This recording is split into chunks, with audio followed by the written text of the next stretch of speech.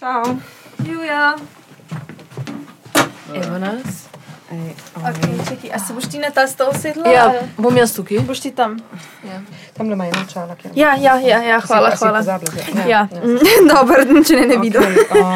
Pa brez. Ja, aha, ok. Si? Ok, v etru smo.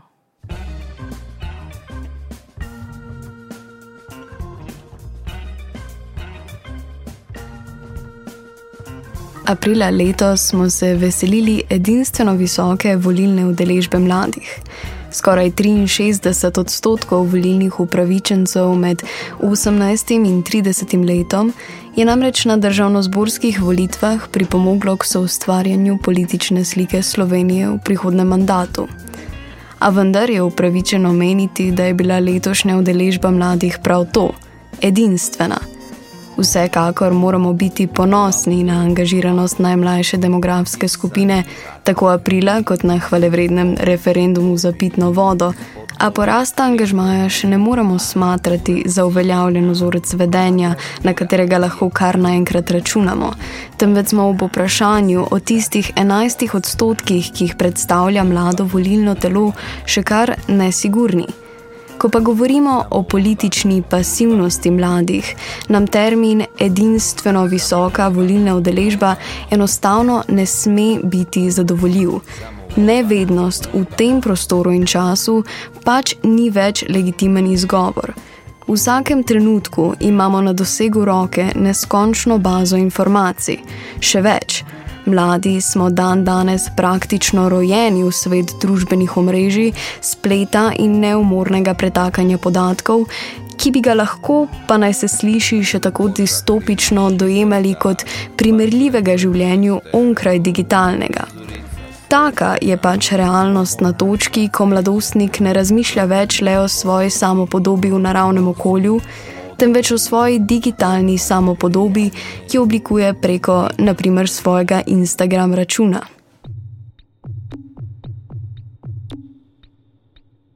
Razvoj mlajših generacij se zaradi okoljskih vplivov, ki so naravna posledica globalizacije in neoliberalizma, kakovostno znatno razlikuje v tistih, ki do svoje odraslosti za všečkanje sploh niso slišali, kar je smiselno. Primarni viri informacij in zabave milenijcev in generacije Z so v povprečju internetni, torej tisti najbolj nasičeni. Nasičeni z nepojmljivimi količinami podatkov, ki se z ure v uro zgolj krepijo.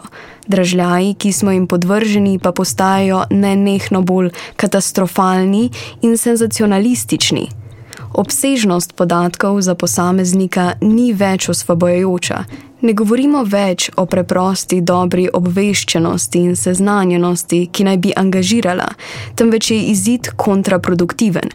Učinek je zaviralen, pride do stagnacije in politične apatije in do kognitivne disonance. Lastno vedenje nam sporoča, da smo pasivni, vest pa kliče, češ kako le, saj vem, kaj se okoli mene dogaja. V imenu čiste vesti, preproste človeške potrebe po doslednosti in nekakšnega digitalnega panoptikuma lahko vsak posameznik poskuša disonanco razrešiti na dva načina. Lahko se od opominov na razne družbene krize oddeli tako, da bodisi minimizira resnost dejanskosti, bodisi zavrača spremljanje dogajanj. Tako lahko ohrani družbeno sprejemljivo sliko sebe s sklicevanjem na nekakšno izprijeno interpretacijo nihilizma. V drugem pristopu pa skuša prilagoditi svoje vedenje svojemu vedenju, pri čemer naleti na dvome o lastnih zmožnostih, sposobnostih. Obhajajo ga skrbi, da je problem večji od njega samega, da morda nima dovolj sredstev, da sam ne bi mogel dovolj doseči. Tu je moč opaziti, da pri posamezniku, ki se dojema in samo prevprašuje skozi prizmo digitalnega panoptikuma, prihaja do učinka opazovalca na globalni in metafizični ravni. Posameznik, ki je uporabnik digitalnega sveta, ima vsak trenutek dokaz o obstoju preostalih 8 milijard ljudi, ki, ko se moralno preuprašuje, zanj delujejo nič drugače kot dejanska fizična množica v nakupovalnem centru, znotraj katere se razprši odgovornost za pomoč osebi v stiski.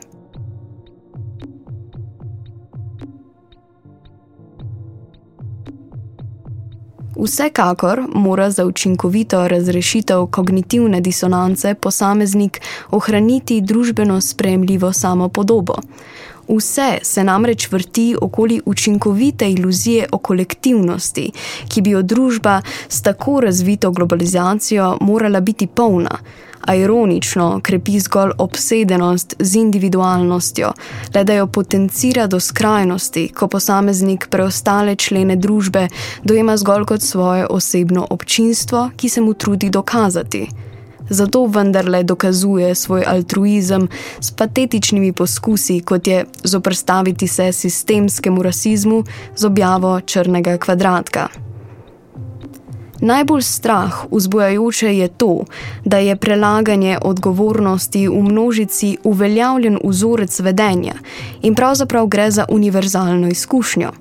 V globalistični družbi, kjer se v ljudeh naravno ustvarja iluzija panoptikuma, pa se to odraža v porastu vse splošne pasivnosti v kakovostnem aktivizmu in zgolj navideznemu aktivizmu. Posameznika dostopnost preostalega ogromnega sveta zavaja in misleč, da bo že kdo drug vzel vajeti v svoje roke, češ nekdo že mora, saj nas je toliko, v svojem političnem udejstvovanju stagnira in čaka na nekoga drugega. Tisti drugi čaka na nekoga tretjega in kmalu pridemo do zadnjega čakajočega, tistega, ki vidi, kako vode usihajo, kako ljudje izgubljajo bitko s požari, kako se živo srebro vsako leto še malo dviga in reče, ja, zdaj pa že tako prepozno.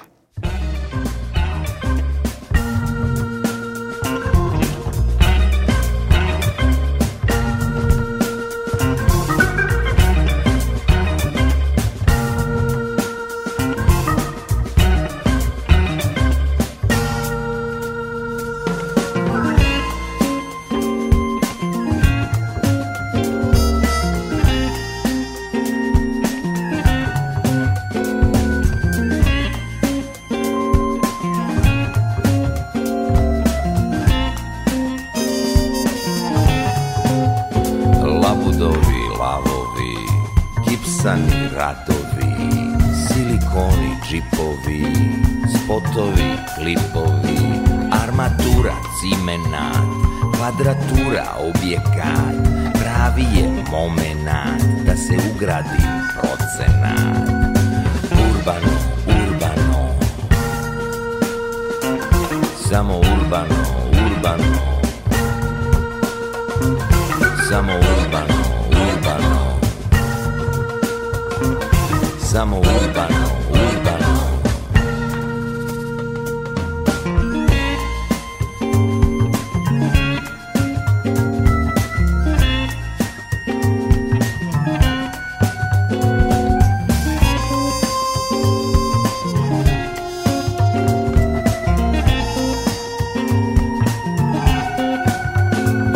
Klima, šiberdah, bas refleksi, stereo, frizurica sređena, pomoranđa ceđena, brodski podovi, morski plodovi, podno grijanje, intimno brijanje, samo urbano, urbano, samo urbano, urbano, samo urbano, urbano, samo urbano, urbano.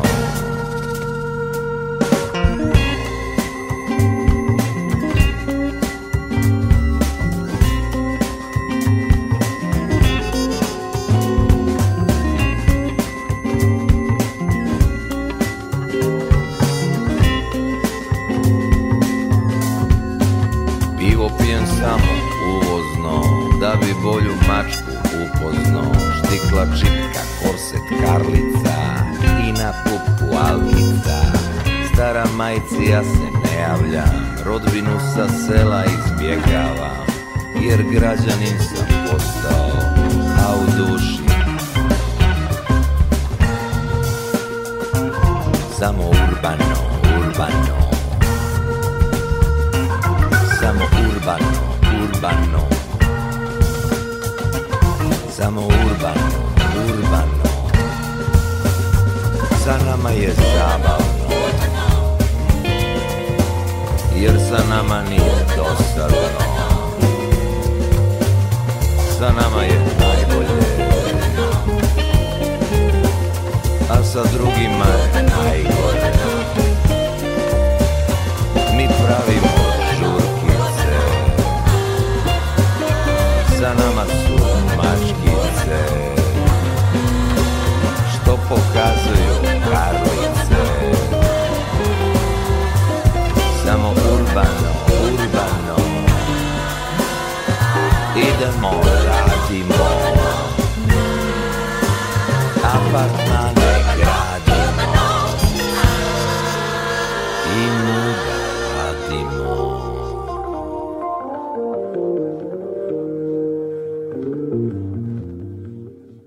Itar! Itar!